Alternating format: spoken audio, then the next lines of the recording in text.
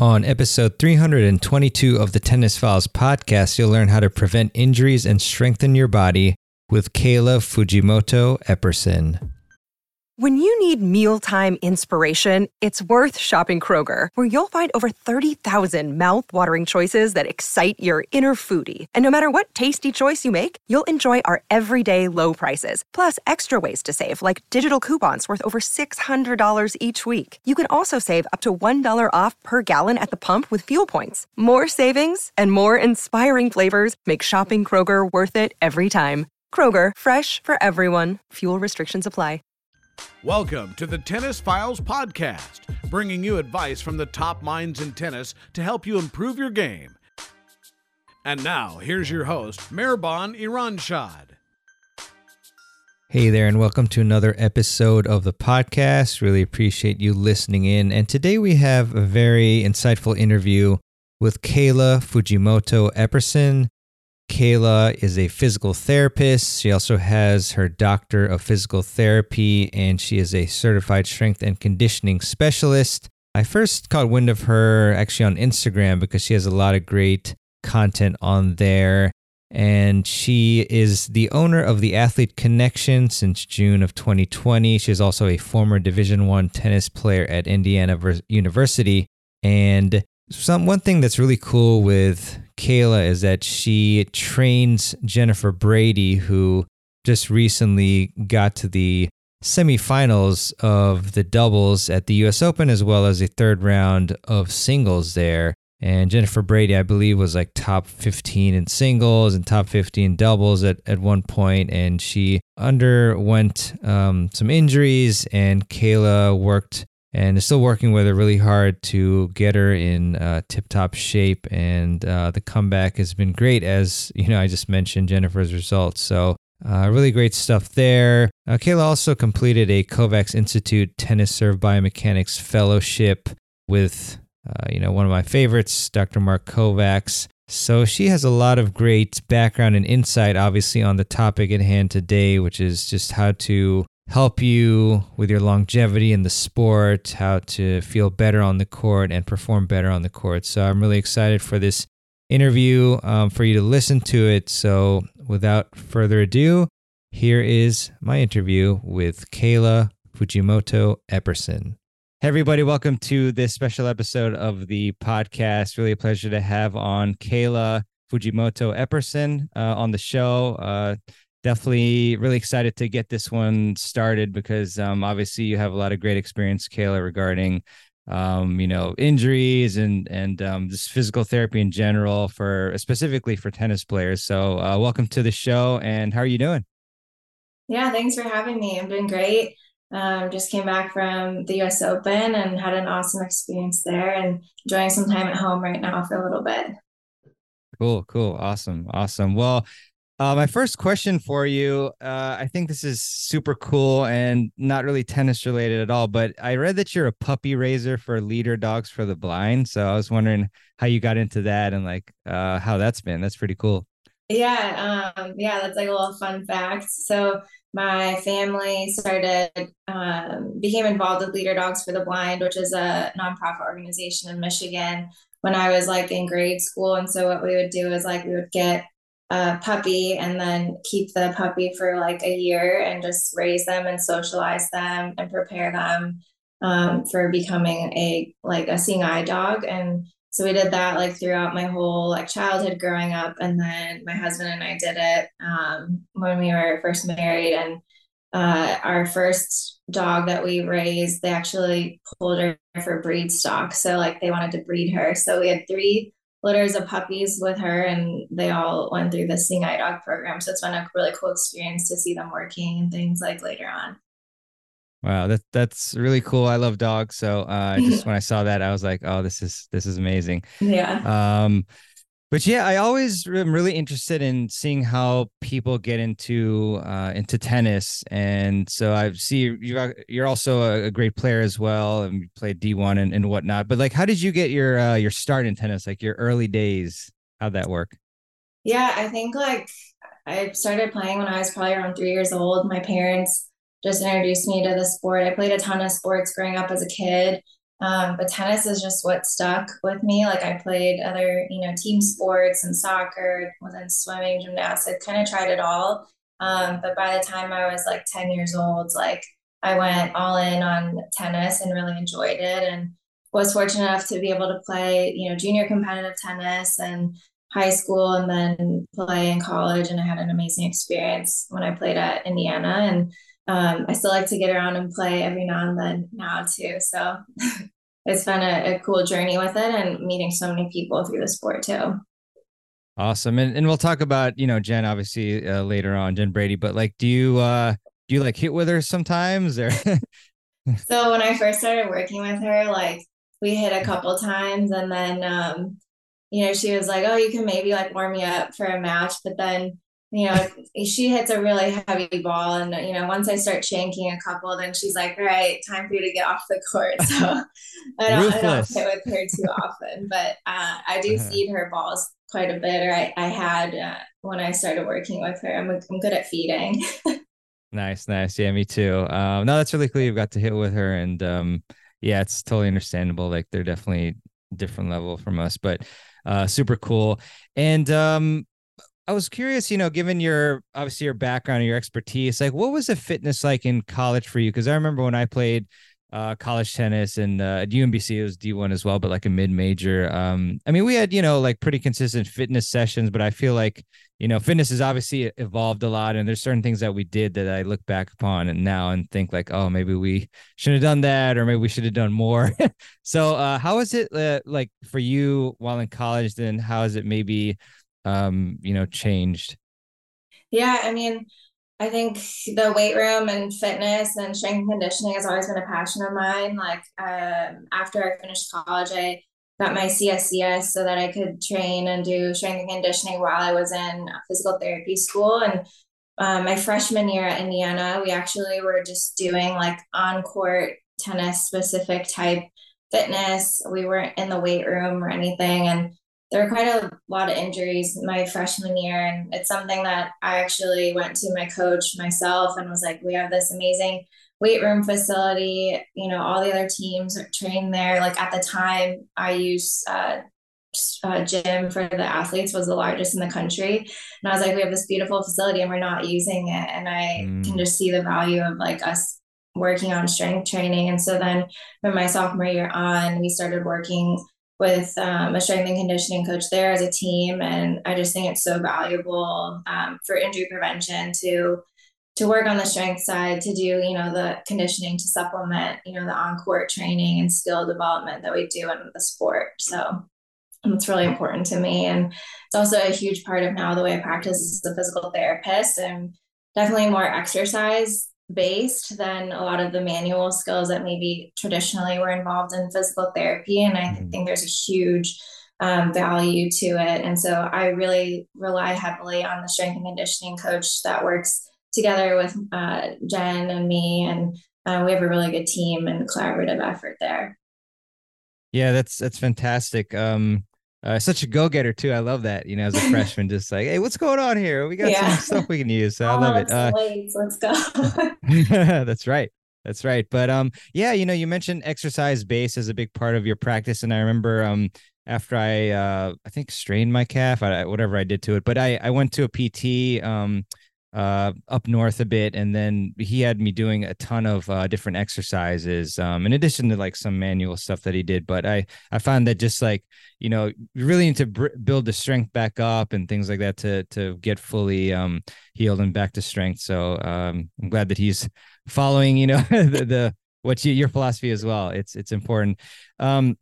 And then like I guess you mentioned your injuries in college, which is obviously rough. I think I had like a wrist tendonitis or something like that. That was annoying and had to do a lot of stim on it, I guess. But what were a couple of the like most impactful injuries? I'm curious to start, and then I have some follow-ups after that.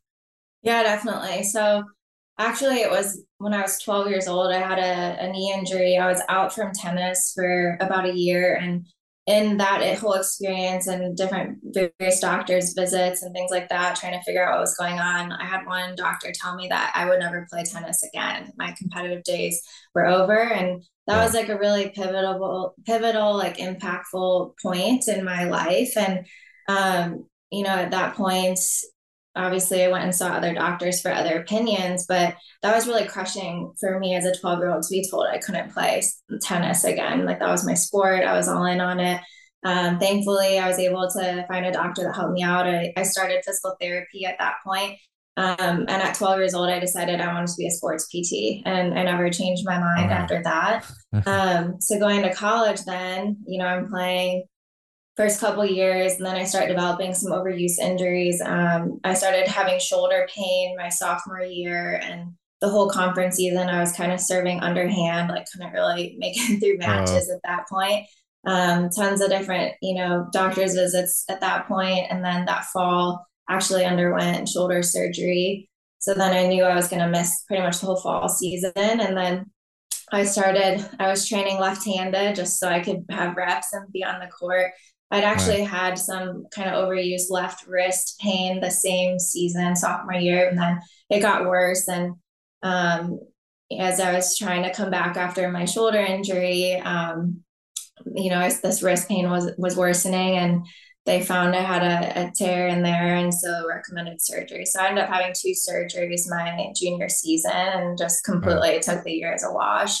So that was a really hard year for me, like identity wise, like being away from the sport. I did some volunteer coaching with the teams that helped out a lot, but that whole experience being out just really reaffirmed that I wanted to be a sports physical therapist and help other people maybe not have to go through the same experience I did bouncing around doctor's visits, or really getting good sports rehab to prevent some surgeries or things that maybe I wish I didn't have at that point.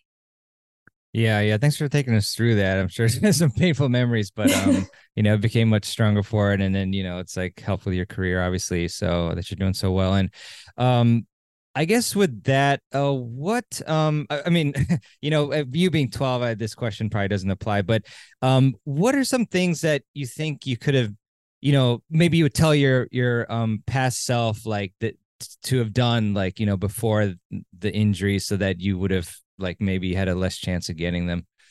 Yeah, I mean, I think it kind of comes with the territory, like a little bit, like stuff is gonna pop up. It's so uncertain, like when things happen, but being really prepared and having a good team around you is helpful. Maybe some of the things that I would look back now is like working with someone that really understands tennis and some of the biomechanics involved in different stroke mechanics. A lot of the injuries that tennis players sustain are overuse in nature and develop over time. And so sometimes, instead of just looking at like the specific, body tissue or injury itself, and looking at maybe how is this developed from a mechanics standpoint, would be helpful. Like tweaking some mechanics on my serve could have maybe avoided, some of the repetitive, strain or pain I was experiencing. And then the same thing with my two-handed backhand, the way that my preparation phase of my backhand, the way that I kind of dropped my wrist excessively was a lot, and maybe limiting some of that, and making some of those changes with my coaches before, undergoing some of these surgeries. And then also just like more robust rehab and strengthening. I think that would have been helpful for me, and looking at my whole body instead of just like, okay, strengthen the shoulder. It's like, what else could I be doing to like work on my core, my leg strength, where my power is coming from in my serve, to help out with not just the arm itself. And so a lot of the work I've done since going through those experiences myself and being in PT school, like, working with some doctors that are specialized in tennis medicine, and putting out some of these resources for coaches to be like, hey, like, here's some stroke mechanic things to look out for when players start having pain, and where you can kind of cue them or make tweaks in their biomechanics that won't necessarily impact their performance. I think that's really key. Yeah, that's super insightful there. I know that you completed a Kovacs Institute Tennis Serve Biomechanics Fellowship. So Dr. Kovacs is awesome, obviously 8-stage model of the serve. And yeah, it makes a big difference, obviously the stroke mechanics, like it on the serve, you can't produce like a lot of power, like with just your arm, but then you're going to feel terrible and get injured. Exactly. Yeah. So it's So, kind of like the efficiency of the motion too. Yeah. yeah, for sure. I mean, I guess as a follow-up for the fellowship that you did, like what's maybe like one thing that you learned there that was eye-opening that you think like amateur players would benefit from? Yeah, I mean, Dr. Kovacs, he's a wealth of knowledge, like super grateful Yeah. to have him in my corner. He's actually the one who introduced me to Jen. So Oh, he's the yeah, man. so he's a great mentor and a colleague for me. But yeah, that experience was really interesting for me. I helped when I was early in my career as a physical therapist, just looking through some serve mechanics research. And for me, I think there's a misconception and like kind of the adult recreational player of like a lot of it comes from good arm strength, your serve, and like you said, it's more specifically the loading phase of your serve where you can make a lot of positive changes in your performance, developing more power, being more efficient, and then maybe also reducing risk of some of those, upper extremity injuries we see a lot in the shoulder, the elbow, and the wrist in a tennis player at the recreation level. Yeah, definitely a lot of important stuff. Like with me right now, I'm trying to load my back leg more. That definitely helps a lot with power and reducing like arm pain. Yeah, um, definitely. yeah, and so let's see here. In terms of like the amateur players specifically, I know you work with the big pros now, Kayla, but I was wondering for amateur players, like what's the most typical injuries that like they usually get? So I would say in the adult recreational player, Yeah. 35 plus, we're going to see a lot of tendon related injuries. And so Mm. those things happen mostly when there's a mismatch in the strength of those tendons and then the load forced upon them. So when there's big spikes in like your training or like practice volume or match play, let's say, maybe for 2 to 4 weeks you've played maybe once a week and then you go and play a weekend tournament, you've got like 3 to 5 matches, like that's when injuries are going to occur because your body hasn't adapted to that amount of load, and when you ask it to in a short period of time, things start to break down. So Achilles tendonitis or like tendinopathy, patellar tendinopathy or knee pain, that sort of thing. We see like rotator cuff strains or shoulder involvement in those athletes. And actually, I have a resource for you if you want to share. But I Sure. do a lot of work with Dr. Jayanthi, and he's with the Emory Tennis Medicine Program, and he just He's put great. out adult tennis warm up with some of the most common injuries we see in our adult rec players. It's a great resource, and I can share the link. Yeah, I'd love to do to share that. Thank you so much. And Dr. Jayanthi is awesome as well. Obviously, I had him on my summit a couple times, and yeah, he's great. So I'd Yeah. love to get that link from you later on and share it with the peeps. Um, so that would be great. And I guess this may like seem like a dumb question, but I think it'll help the audience. I'm full of dumb questions usually, but what is a tendon, and then like how can you actually strengthen that? Because I think when most people like go to the gym, they think like, oh, I'm gonna go and like strengthen my muscles, Yeah, beach no, muscles that's a usually, great but question. Thanks for yeah, asking that. sure. So the tendon is the portion of the muscle that attaches it to the bone. So you've got muscle tissue, and then it forms into a tendinous type structure, a little bit more ropey, and that's what attaches that muscle to the bone. And so those are the areas that can be more susceptible to injury or stress, especially like if you're not training like running or jumping or quick change of direction type power motions, then when you go on court and you ask your body to quickly run up to a short ball or jump up for an overhead and land, like those are the demand on those tendons is usually what becomes injured or can develop over time, become painful because you're not training those loads off outside of just playing tennis alone. So working plyometric training into your gym routine, and um, like really heavy, like strengthening exercises like calf raises. I'd say, for example, for Achilles tendinopathy. So jumping, changing direction, your Achilles is what attaches at the bottom of your calf muscle to your heel. And so doing heavy loaded and slow calf raises could be really helpful for you, because then when you go and want to push off quick on the tennis court, that's the kind of force that's going to be applied to that area. Fantastic. No, this is awesome. And then in terms of like the plyometric training, like, is that just like well, yeah, can you describe that? Is like the fast, Yeah. like movement stuff, or? Yeah, quicker movements where more powerful explosive motion. So jumping, like Yeah. just regular like squat jumps, or practicing landing from like a box jump, or stepping down off a box and working on decelerating and landing mechanics. So I think after a certain age, a lot of people just stop jumping, right? As kids, you run and jump and you're moving a lot. And then as adults, like, we lift weights in the gym, but it's like we don't really train athletically in the gym. Like, you typically don't see someone like doing side to side bounding motions, or doing like single leg hopping, skipping motions, or jumping and rotating in the air, just kind of playing with it. And those are the kinds of like loads and demands that are helpful off the court that will transfer to actual tennis movement as well. Yeah, that makes sense. Appreciate that.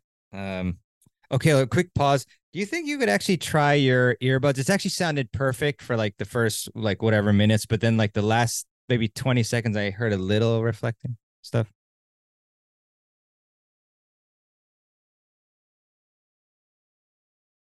Oh, not yet. Oh, you may have to change what is, yeah, like the microphone there.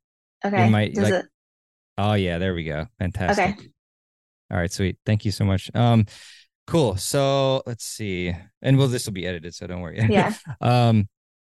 And then a selfish question for you, Kayla. So I actually had pulled my or as I mentioned earlier, like strained my calf. So I guess for that, and kind of maybe even just a review of like what you said, like if you pull your calf, like after you recover, obviously, you'd recommend like maybe the heavy strength and like the calf raises with weight? Is that what you would kind of like recommend there?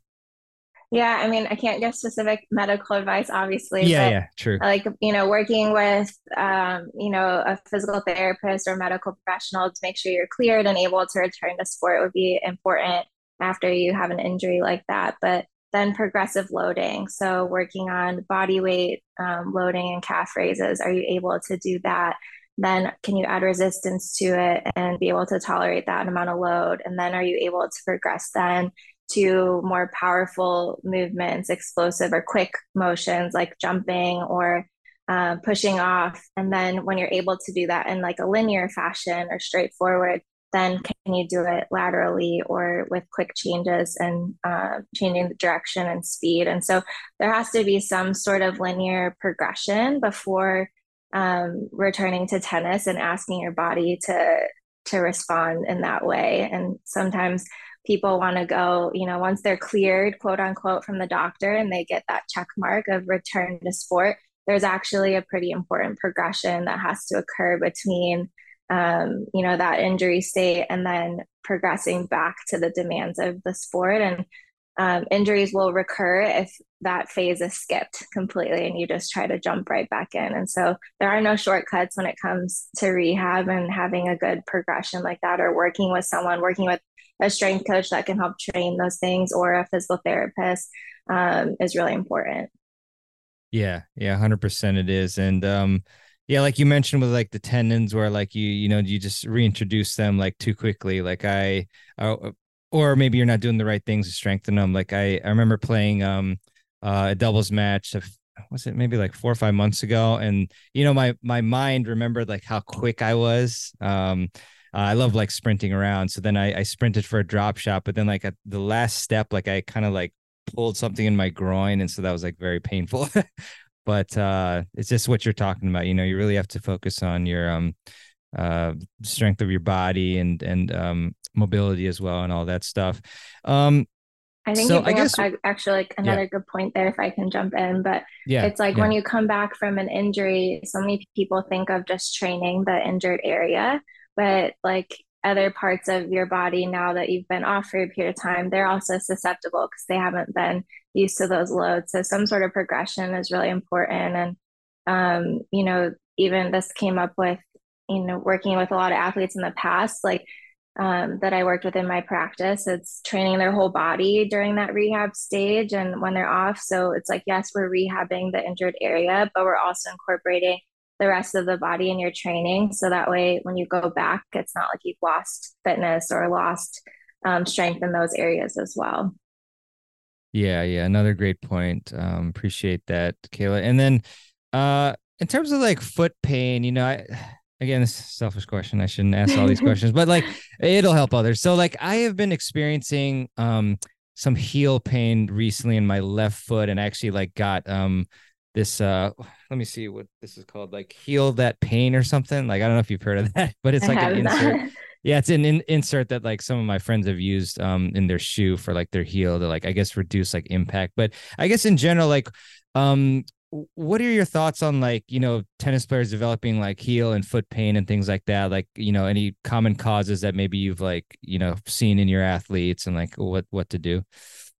Yeah, definitely. So I think there's a lot of variables, right? And everyone's going to be pretty individualized. So seeking Yeah. help from a specific healthcare provider is the number one thing I'd recommend. But I think some common things are big spikes in training load or volume. Like I mentioned before, like it's such, people don't really think about it. They think, oh, I'm a generally healthy person. I can, if I haven't played in like 2 weeks, I'll go play for 3 hours one day. And your body's going to respond probably poorly to that because it's not used to that demand. And so looking at like your tournament schedule or your practice load, if have only been training 5 hours a week and the next week it's, 8 to 10, you're almost doubling your volume. That's when injuries start to occur or things can pop up. So I think that's probably the number one thing I would look at is incremental progressions in your workload or your training or practice volume. The other thing I see is when people start changing their footwear, or introducing a shoe without like a break-in period. Sometimes that can make subtle changes in the mechanics of the way your foot is contacting the ground or how you're impacting when you're playing tennis. And so if you're going to have a footwear change, like break them in gradually. And also, don't be changing what brand of shoes you're wearing like every few weeks because your body's gonna, you're not gonna know like if your foot actually is adapting to it or if the change is making things worse at that point. And then it's going to be, just specific to your anatomy and physiology and how you move. Like, do you have compensations where maybe you're not able to move your foot in the good way, an appropriate way to push off or to have, optimal loading through your hip, knee, and ankle. And that's where, working with someone like a sports physical therapist or a strength and conditioning coach that can look at your form and mechanics would be helpful. So that way you can kind of like prevent those injuries from happening or catch them before you kind of have them pop up from just a mismatch in the way you're loading your foot and ankle. Yeah, I really appreciate that advice, Kayla. And so I guess, one thing that amateurs struggle with is, I guess most of them like just play tennis. And then like the ones who like start getting serious are like, okay, like I need to, add some workouts in and stuff like that. But then like also, people maybe don't add the right exercises or they're not stretching enough or they're not doing like enough prehab. So I was wondering in particular, what's like an easy way to build prevention exercises into our routine, like for amateur players? What would you recommend? Yeah, so obviously it'd be great if everyone could get in the gym and lift weights at like 3 times a week on top of their tennis, but maybe that's not possible for everyone. And so taking exercises and building them into your warm up and cool down routines, and then just making making it a habit of showing up early before, you're not just rolling off from work and coming up to the court and just starting to play right away. And taking 20 to 30 minutes if you can before a match or practice to actually go through a dynamic warm-up routine, and then you can mix in some of your calf raises, your lunges, your single leg balance, and like hip stability work. A lot of this is in that the tennis 10 plus program that I'll share with you from Emory. But people think like it's silly, and it's, oh, what is 10 to 15 minutes or more before playing tennis going to do for me? But when you can work on those skills over time, it can help you develop more coordination and some strength with those movement patterns. And if you're going to do anything at all, I think that's kind of the low hanging fruit where, if you can dedicate to show up a little bit early and do that work, it'll be really impactful over time. And then cool down. Everyone just wants to walk away, pack up, maybe go to the bar after and hang out, social Yeah. hour. But 10 minutes of just some dynamic stretching can help you with your recovery, and then also good recovery with hydration too, not just beers after play. Oh, damn. But I think that's probably where people can, an adult rec player can make the biggest impact. If you can't get in the weight room or you don't have a regular strength routine, really dedicating that extra, 15, 20 minutes before you play, and incorporating some of the strengthening motions into your warm-up routine, then you don't have to have a whole separate gym routine attached to it. That's really fantastic. In terms of you mentioned recovery, so like the stretching and whatnot. Does it make a difference, how soon you do it after exercise? Like I think I can remember for sure, a few times where played a match and then just like started talking to the opponents or whoever and just like totally just blanked, and then the next morning I did it. So like what's the impact there? Is it as effective like if you stretch a few hours later the next day, or should you do it like immediately? I think it probably depends too on like how intense your practice was or your match that day, but it is better to do it soon after playing when your body is still warm and you can actually cool down with some active movement by doing it. But if you're gonna get it in the next day, that's better than not at all. But you generally want to do some kind of light active recovery right after, whether it's just walking around. I mean, at the pro level, you see everyone hop on a bike or something right when they get off the court, just to like get their heart rate down, get their body cooled down. But that's when your muscles are still warm at that point after playing, is probably the best time period to do some of that static stretching than when you're kind of cold and maybe stiffened up a bit later. Gotcha. And Kayla, you mentioned drinking, and I'm actually drinking right now. Water. But Yes. yeah, I was trying to trick you there. But I was wondering, in terms of like obviously there's these USC league matches, and then people will have a drink and whatnot. I was wondering like the effects on on your recovery, like from drinking, because like I have an Aura ring that I use, and it's really disheartening because even having like one drink like at night, and then look at my data the next day, and then it shows that my heartbeat was higher, and was it the HRV? Like it just like plummets down down to the ground. So I was wondering, your thoughts on having a drink like afterwards, and just like any advice on that.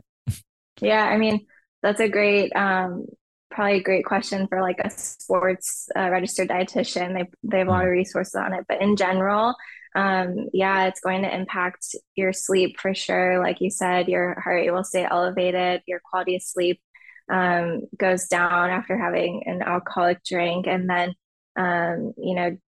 drinking alcoholic beverages can impact your performance like over the next 72 hours up to a week, even after, just depending if you have like a binge drinking night out. But yeah, like it is really impactful on recovery, because then once you have like one night of maybe not great sleep and recovery, that can extend into your performance the next day and your body's just ability to recover over the next 2-3 days. Yeah. Yeah. That's So very good advice. supplementing with water as best you can, but again, like you're not really reversing the effects at that point. Oh, darn. Okay. Because I like to double fist with, a beer and Pedialyte. I was wondering if that would work, but sounds like maybe not as good. But actually just kind of random question, building on this question I just had. But do you ever see pros like, after a match or whatever, like they just have like a drink or something? Personally, no. I mean, Okay. they've probably all seen the press conference with like Jess Pagula drinking a beer after, like just so that Yeah. she can do her drug testing and get that going. But I think the hardest thing, what I see more commonly is players when they get pulled for drug testing post match is they aren't able to go to the bathroom for like hours, which blows my mind because then, that's kind of a clear sign that they're already dehydrated at that point or not drinking enough like in their match if they don't need to go. So Yeah. Yeah, that's true. Yeah. Anyway, I was gonna say something, but it's TMI. So in terms of your experience with Jennifer Brady, obviously a great player, that you're with full time, which is so cool. We were chatting before this, obviously, and I learned that. But what's been your role with Jennifer first off, and then I have a ton of other questions.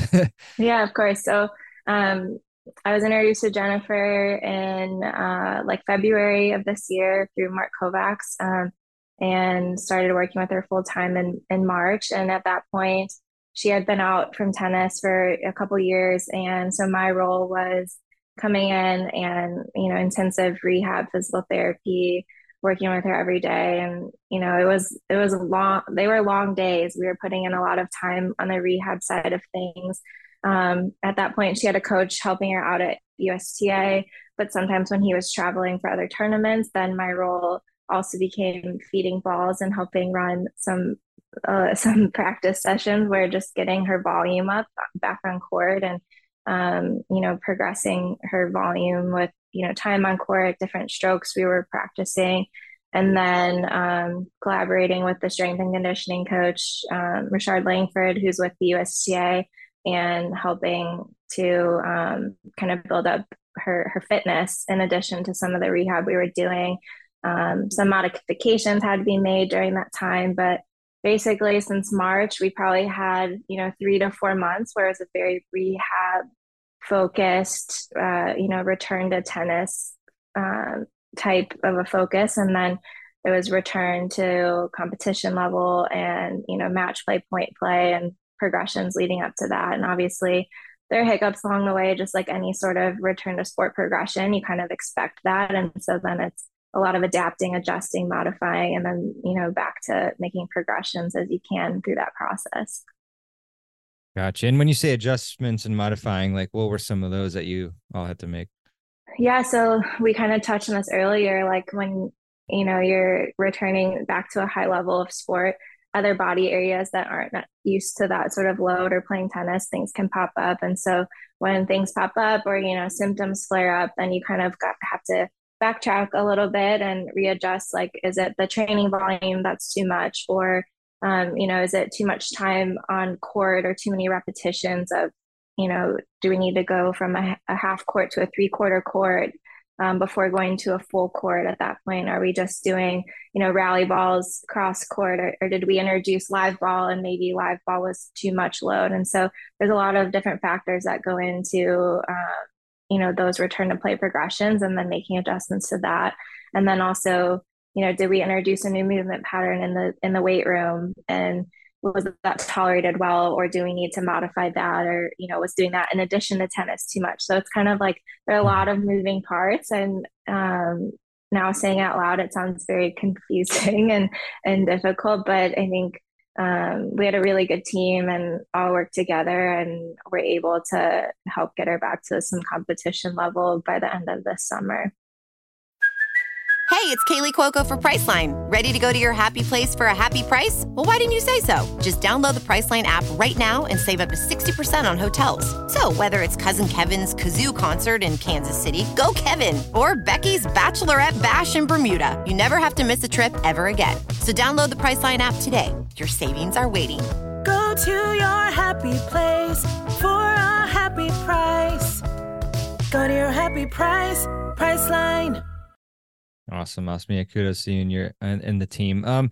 Just curious, did you all make any equipment changes to Jennifer's, like her racket or like strings, tension, anything like that? Tennis specific wise, like with the racket, no, like she's stayed with the same. I think the biggest thing was she had some lower extremity injuries. So looking at footwear was something we were doing quite a bit, and inserts, no inserts, different brands of tennis shoe, and we were training on clay court, which training a different court surface can impact movement too, and so those were probably more of the other variables that we were considering through that process.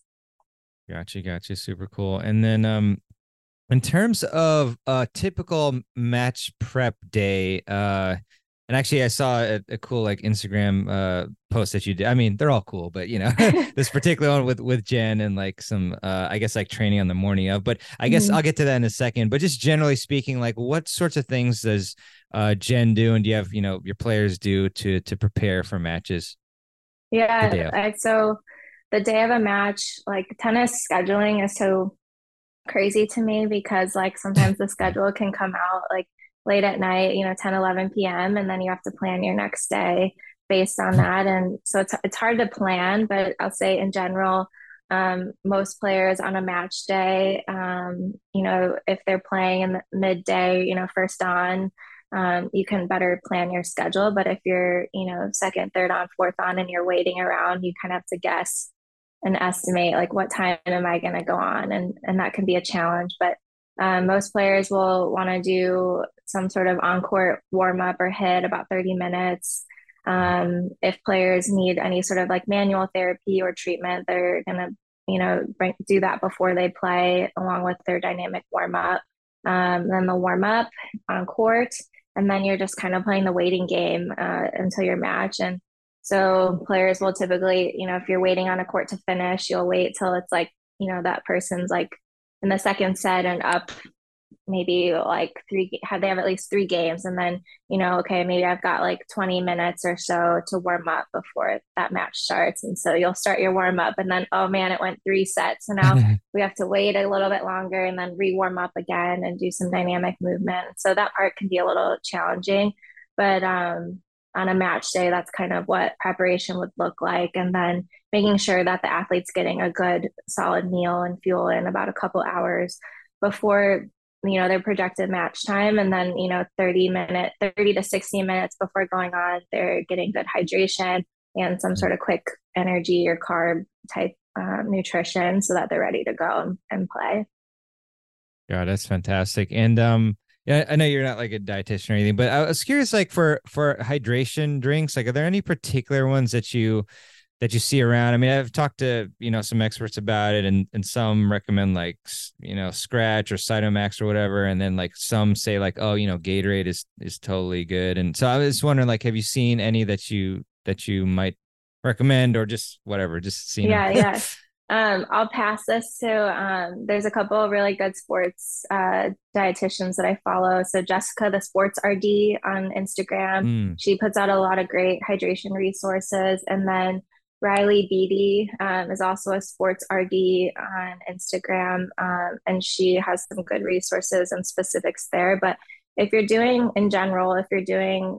exercise for just an hour, you can get away with, just your water and for hydration. But if you're doing vigorous exercise for more than that, then that's when you want to incorporate some sort of like carbohydrate in your drink, which is like a sugar, and then electrolytes. So you can see things with like, the different electrolyte packets that you can get, Liquid IV. I mean, other brands, people will use Elements. Like Element is great for the sodium replenishment, but it doesn't have that carb component. And so making sure if you're doing vigorous exercise more than an hour, you've got those other things in addition to just your water. But yeah, I would say if you're interested in learning more, I would definitely check out those 2 people. They put out a lot of really good sports specific nutrition resources. Awesome. Love the shout outs there. And so was Jessica the sports RD, and then what was the other one? Was Riley, what was it? Riley Sorry. Beatty. Oh, BD. Okay. Yeah, Cool. Cool. Beatty. Oh, I'm glad you spelled that because I just put B and D like Yeah. letters. Okay, cool. Thanks for that. So yeah, on to the IG post that I was talking about. So I think it was a post about like working out the morning of a match day when you Mm-hmm. have a late match. I was wondering, how that might benefit players, and then have some other follow-ups there as well. Yeah. So, I mean, I think that post specifically, she was probably going to go on court around 8 p.m. that night. Yeah, 8:30, I think. Yeah. And so what happens is you have like a high level athlete and they wake up around 8, 9 a.m. And then you've got all day and you're either sitting at the hotel Chilling. all day long, you're sitting on site all day long, and the body can just feel sluggish. And so it doesn't have to be an intense exercise, but getting her in the gym, um, 30 to 45 minutes at most, like early on, I like to say about, 10 to 12 hours before that match time. Just get the Okay. body moving, do some mobility work, do some activation type motions or some quick power movement just to get like the blood flowing, get a little bit of a sweat in. Can be good for the body. So that way, by the time match time rolls around, you're not feeling sluggish and like you like, oh, I've been sitting for 12 hours today. And it can just be good for them mentally too to get some movement in the morning and just feel kind of refreshed.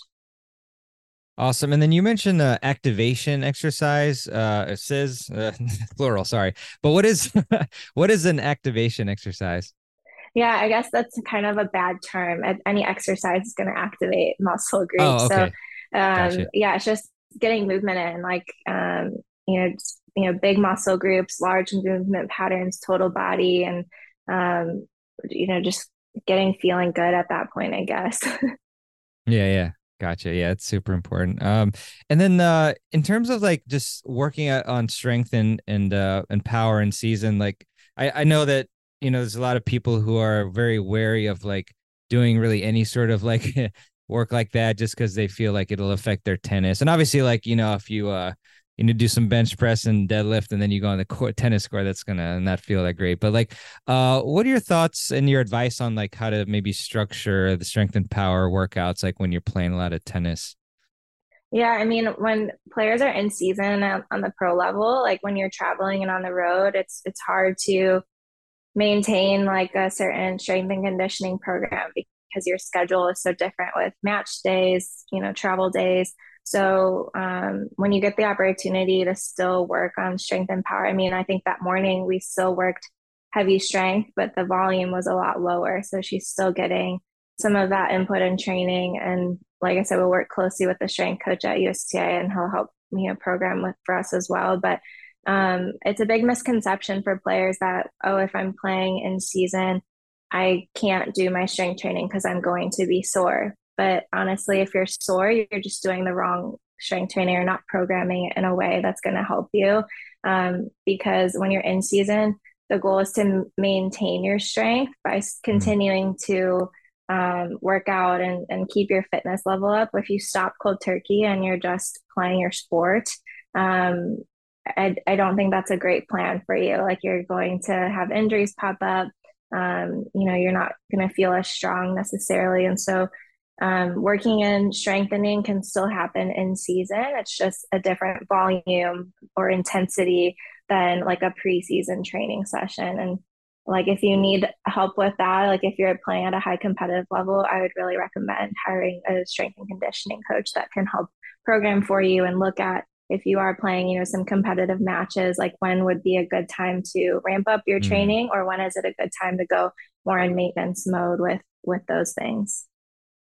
Gotcha, Kayla. Yeah, but that's a really good principle that you mentioned. Just like if you're playing a lot of matches, like lower the volume, but still do something to keep the strength up. And then like when you have a lull, then more You intensity can and ramp whatnot, up. volume. Mm-hmm. Yeah, that's awesome. And I guess with like the recovery, like routine, what are maybe like the two or three most important things that amateur players, should be doing? Like, do they need, would you say like cold shower is like one of the vital ones, or I mean, like what are a couple of the ones that are the most important? Um, so I'd say lowest hanging fruit, make it as easy as possible. You don't need all the fancy recovery devices and things. If you have access to it, great. But in general, like, a good cool down routine. So just light active movement, walking around, get your heart rate to recover, maybe some deep breathing exercises to let your heart Mm. rate come down, if you're not going to like hop on the bike or something after.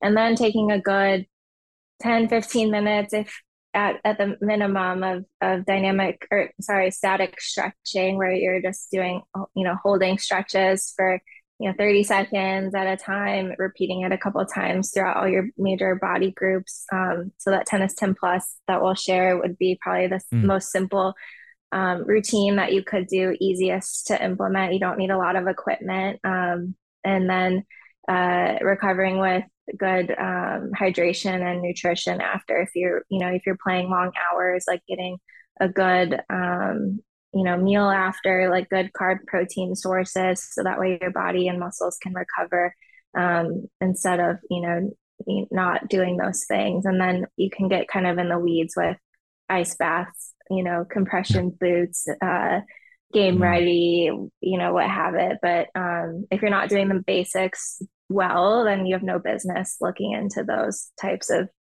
other, modalities. And then sleep is really key. Getting good quality sleep, at least 8 hours, even as adults. If you think you can run on 6, it's just not true. Your body's not going to recover. Mm. Awesome. Yeah. So light movement, stretching, nutrition and hydration, and sleep are like the pillars. Yeah, those are the basics. Awesome. If you can't do those well, then like you said, you don't have to look into all the flashy tools and things. Yeah. Ice bath, 1 hour sleep, no food, won't work. Yeah, it's not going to Yeah. work out great. Yeah. I never tried it, but it's my thought, and yours as well. Glad for the backup. And then in terms of like kind of switching gears, I mean, it must have been just so thrilling for you. I mean, Jen did so well, and it's again like like we talked about. She'd come through with after all the injuries and stuff, and now she's playing well. And U.S. Open doubles semis and third round singles, I believe. Really awesome. So like, how was just your experience overall, like at the Open and watching her and supporting and assisting and stuff like that? Yeah, I had an amazing Open. Like, it's kind of taken me a while to reflect on it. It was also my first time ever at a US Open. Oh, Being wow. a tennis player What a and a first tennis time. fan, like, yeah, my whole life. So it's funny, like the first day I got there, she practiced on Ash with Coco. And so my first experience in Ash Stadium was walking court level onto the court during fan week. And Sick. uh, it was like I kind of had to like play it cool, like it wasn't like that cool for me, but Yeah. at the same time I'm looking up, and it was pretty surreal to like just be there. So like that, to kick off the couple of weeks I was there, like that was a pretty neat experience. And then I think for me, just like, Jenny and I have been kind of grinding it out since March with, her rehab. She's been out for so long, to kind of have like a firsthand experience to kind of see like what she's been through and what she's overcome. Like with her winning that first round singles match and the way she like threw her arms up in the air and just how happy she looked, I think was probably the most gratifying experience for me. Like Mm. so much work went into that. A lot of people were involved, and pro players, they play tennis to be able to play slams. Like, she had won some matches at tournaments before that in, DC and Montreal, but to win at the slam level was, and just to see her excitement, I think that was probably like the most gratifying and most exciting part of the whole trip for me. So pretty surreal experience. It was great that they made semis and doubles, and to just be on Yeah. the grounds like a couple of days when we had off days, like I would make myself into like a quote unquote tennis fan and just like be on the grounds, like go watch, some of the outer courts. And so that was pretty cool, especially my first time ever being there. Yeah, definitely. I'm so happy that you had that experience, and definitely we'll link your IG so people can check out some of your posts on that. Had some fun ones. You mentioned, the most satisfying match, for Jennifer, the first match that she won there, but on singles, I think. But how about like the most thrilling? Because I'm looking at these scores here and I see three setters in a row. That's pretty fun. So I was curious, like which one was maybe like the most either like thrilling or like nerve-wracking. I mean, yeah, a lot of fun matches. Yeah. No, that second round match against Lynette, like, I mean, she got moved to play on Louis, like, on a night match that round. So So that cool. was, yeah, it was cool. And it, went 3 sets. It was a tight match, but she was able to pull it out. And I think the atmosphere, like the fans around there playing an evening match there. I think that environment was probably maybe the most thrilling one of them all. And a lot of people watched it on TV too, just because it was prime time. And so it was cool to just get a lot of texts and things from friends and family that were watching that one and cheering her on. And there's kind of a whole family of people since I had moved down to Florida to work with Jenny that they've all converted to tennis fans now because All right. I've been there and have been working with her, and they've all seen kind of all the work that we've been doing. And so we've converted a lot of tennis fans, and to see them having watch parties and like getting really into it was really cool for that match. That's fantastic. Yeah, good job converting them. Yeah, and 13 seeds that Jen and her partner beat there. So good stuff. And yeah, then to be unseated and make the semis again, it's really amazing. Um, in terms of Jen, what do you admire the most about her? She's an amazing tennis player. Like she's really good at tennis, and I think just her competitive spirit, like um, she's very stubborn and hard-headed when it comes to some things, and that can be really challenging to work with. But I think it's what also makes her a really great competitor because she'll stop at nothing and she's determined to do whatever's possible to be the best and to make this comeback and reach all of her potential. And so that's something that I really admire. I mean, for her to go 2 years out of the sport, literally like could not play tennis with what she was going through. Like, a lot of people are still hitting here and there, with when they have injuries, but literally could not train. I think the most admirable thing is despite how uncertain her comeback was going to be, like she still showed up every day. And we had some really hard days. I'm not going to lie. Like we're showing up and, putting in a session was tough, but to see her come through it and, to stay determined. And I think that's probably the most admirable thing. And people won't really see that side of it. Watching her come back now, kind of those behind the scenes moments where she could have easily chosen to kind of give up or,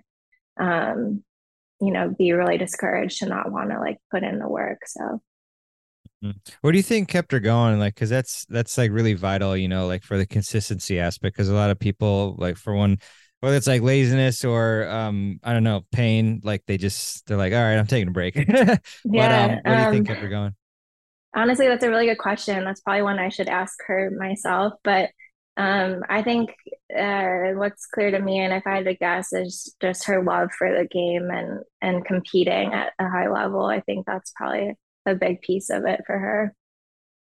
Yeah, I definitely think you're right there. And then in terms of you mentioned that obviously she's awesome, but like hard to work with, like in the terms of she's like I guess stubborn and hard headed, was it you said? But how do Yeah. this is important for coaches and maybe probably parents too. But like what's your strategy for those types of folks? Like what do you do to be able to convince them to do what you suggest? Because I know that like was it I forgot who mentioned it, but I guess like with Agassi, yeah, Gil Reyes, he said that Agassi would always like ask him like why is he having him do something. So I was wondering like yeah, what's your strategies there?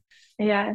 No, I love Jenny. Like she's great to work with. We get along really well. But I think this goes like with any coaching relationship, right? Like you have to, we're both like, we're humans first. And there is some, there are some qualities like of adapting to someone's humanness, or like what are their habits or behaviors? How are they going to respond? What motivates them? And that's kind of how you have to tailor your interactions with them. And so this is true with Jenny, but also true of all the athletes that I've worked with in the past, is creating buy-in. Like you said, it's making it important to them. Like, why am I doing this? And when you can translate that in a simple way of why it's important or why you're making that decision that day, and you can show them like that there is a plan in place or a progression or reasoning behind why you're doing what you're doing, it builds trust with that person.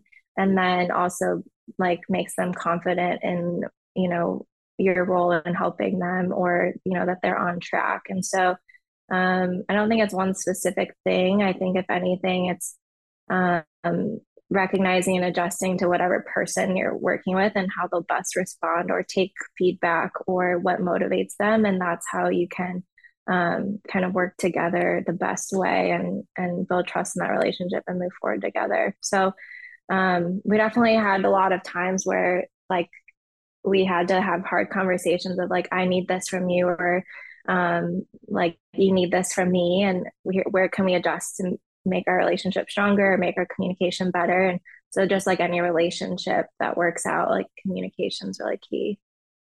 Yeah, definitely love that. So kind of switching gears a little bit, I'm wondering, I don't know, like if you read a lot or not, but sometimes I ask guests for like their three favorite books that they would like gift to a friend to help them improve their game. So I was wondering if you have any books in mind, and if not, we can pivot to something else. Yeah. Improve your tennis game. I don't know. I've read more like recently, like things for professional development, like Atomic Mm. Habits. Oh, that's I good. think is a good one. I don't really have any that come to mind that are sports specific. It Or could the be Go. anything like Okay. mentality or, physical stuff like therapy, Yeah, anything. so Atomic Habits, I think, was a really good one, just simplifying Yeah. routines and habits, becoming a more effective person in whatever you're doing. And then The Go Giver, I think, was also a good one I read recently. Um, Hmm. and just being open to giving freely, and then, receiving can come from that on the back end. But um, yeah, I think those ones have been pretty impactful, especially like now transitioning into working in the professional side of the sport. Like, Hmm. there's a lot of people that go into it for the attention maybe you'll get or the people that you'll meet. But um, in my role, it's always going to be about the person and me helping them as best I can. And, it's not about me at that point, like, at the end of the day. Yeah, true. Most definitely. Good stuff. Yeah, I'll link these books here that you mentioned. Yeah, and I've read Atomic Habits. Super good. Um, and then you've been the owner of the Athlete Connection for a few years now. So I just wonder if, if you want to shout that out, or like explain like, maybe how did you come up with the company and things like that. Yeah, of course. So when I graduated from PT school, I started working just at a general outpatient orthopedic clinic. I got a lot of really good experience there, but was still unsettled at the end of the day. Mm. 12-year-old me always wanted to be a sports physical therapist. And where I was working with a lot of general population, which I loved. I got a ton of good experience, but I wasn't seeing as many athletes as I maybe would have liked. And just at that point, I was able to kind of pivot and open up my own practice. And so the Athlete Connection was born, and kind of the mentality behind it was just that after all of my own personal trials through sports injuries, rehab, coming back, I think I bring kind of a unique perspective to then working with people that are maybe going through similar situations as me, and being able to bring that perspective to the rehab process and kind of a mutual understanding, I think was unique to what I could provide for those athletes I worked with. And so I had my sports practice for like almost 3 years at that point, and worked with a lot of high school athletes, a lot of baseball, tennis, youth athlete. And then I got the itch. I wanted to see more tennis. So it's like I was seeing a lot of sports, but not as much tennis. And that's when I started looking at tour opportunities. And so been fortunate enough to be able to switch gears into that and still work under my umbrella of the Athlete Connection, and now offering services just in the tennis industry. And I'm really enjoying it so far. Love it. Love it. That's amazing. And so I know you mentioned you're full time with Jen, but I was wondering like how can people like still work with you? And if so, like how, would they get in touch? Yeah, good question. So right now I'm not really set up to be able to work with like a lot of people. I think in the Yeah. future that's something I would like to do, but I was very full time with her that I just didn't really have the time and space. But I do see myself Yeah. in the future, opening up opportunities for virtual like consulting or, Hmm. tennis specific resources. And so I see myself working on that kind of stuff in the near future. Cool. Awesome. Awesome. And so one interesting question I ask my guests sometime, at least I think it's interesting, maybe it's not at all, but is like if you could put up a billboard in like a heavily trafficked street near you, what would you say on it?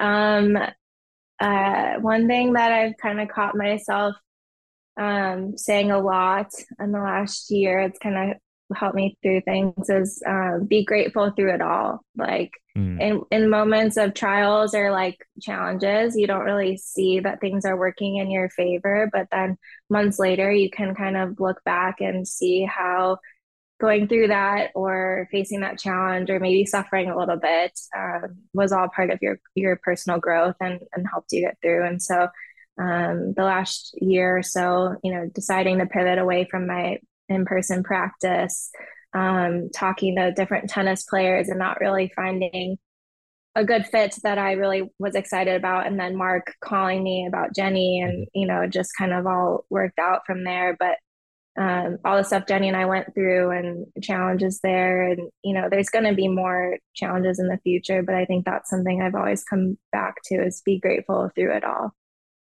Definitely. I really love that one. And yeah, when I'm on court and I'm struggling, like a lot of times I'll remember to be grateful and then like I instantly like play better. Just, just like the Yeah, positive let it vibes. go. Hmm. Yeah, definitely. So that's really good.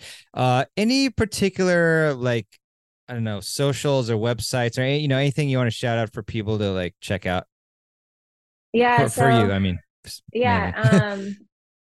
I think, oh, it's for my personal stuff, or what do Well, you mean? it could be both. I mean, definitely like your stuff, Oh, like okay. maybe give us your socials and then any websites, and then also if you had others, obviously you could feel free.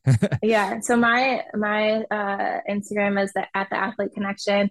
If you want to see all the good food places I go to and my dogs, that's probably where you'll get most of the content. I'm hoping to share more of the Excellent. tennis travels, but I try to keep her Denny's life private on there. And Sure. not share too much. But if you are a tennis coach, I would recommend looking into the Society for Tennis Medicine and Science.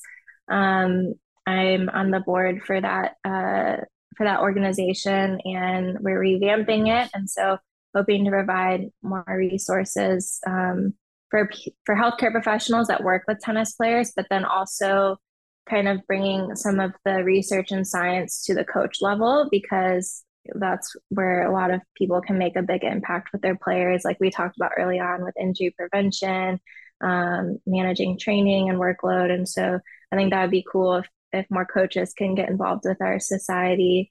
We actually have a conference coming up in a couple of weeks with free Hmm, virtual registration for coaches.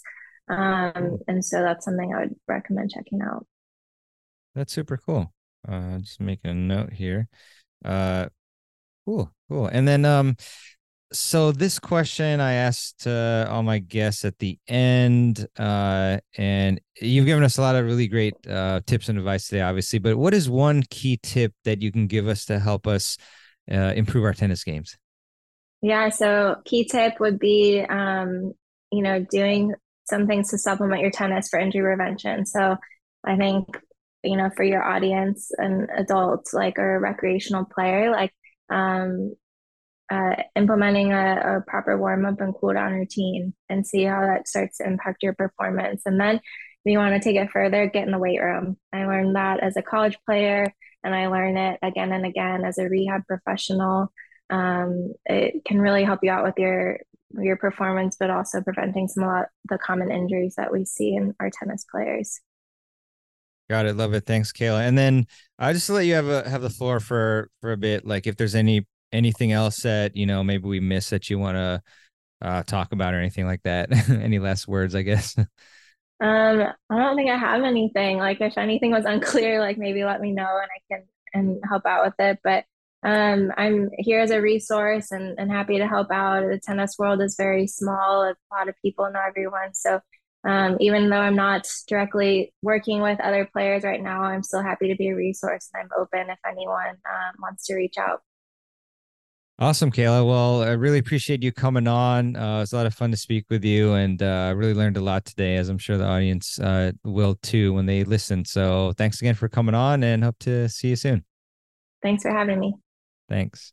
All right. I really hope that you enjoyed my interview with Kayla. If you did, I would really appreciate it if you would leave a review for the podcast at tennisfiles.com/Apple Podcasts with an S at the end. I just find that Apple Podcasts seems to be the best place to leave reviews because it propels a show to be more visible over the other platforms. But leaving a review on any platform works for me, so appreciate your feedback there. Also want to leave you with a quote, as I do at the end of every show, and this one is by by Ralph Waldo Emerson. And Ralph said, "With the past I have nothing to do, nor with the future I live now." This is a really good quote in particular for tennis because we really do want to try our best to live in the present when we're playing matches. We don't want to think about past mistakes. We don't want to think about future results. We just want to be there in the present, and that's how we'll be playing our best. So I really like this one.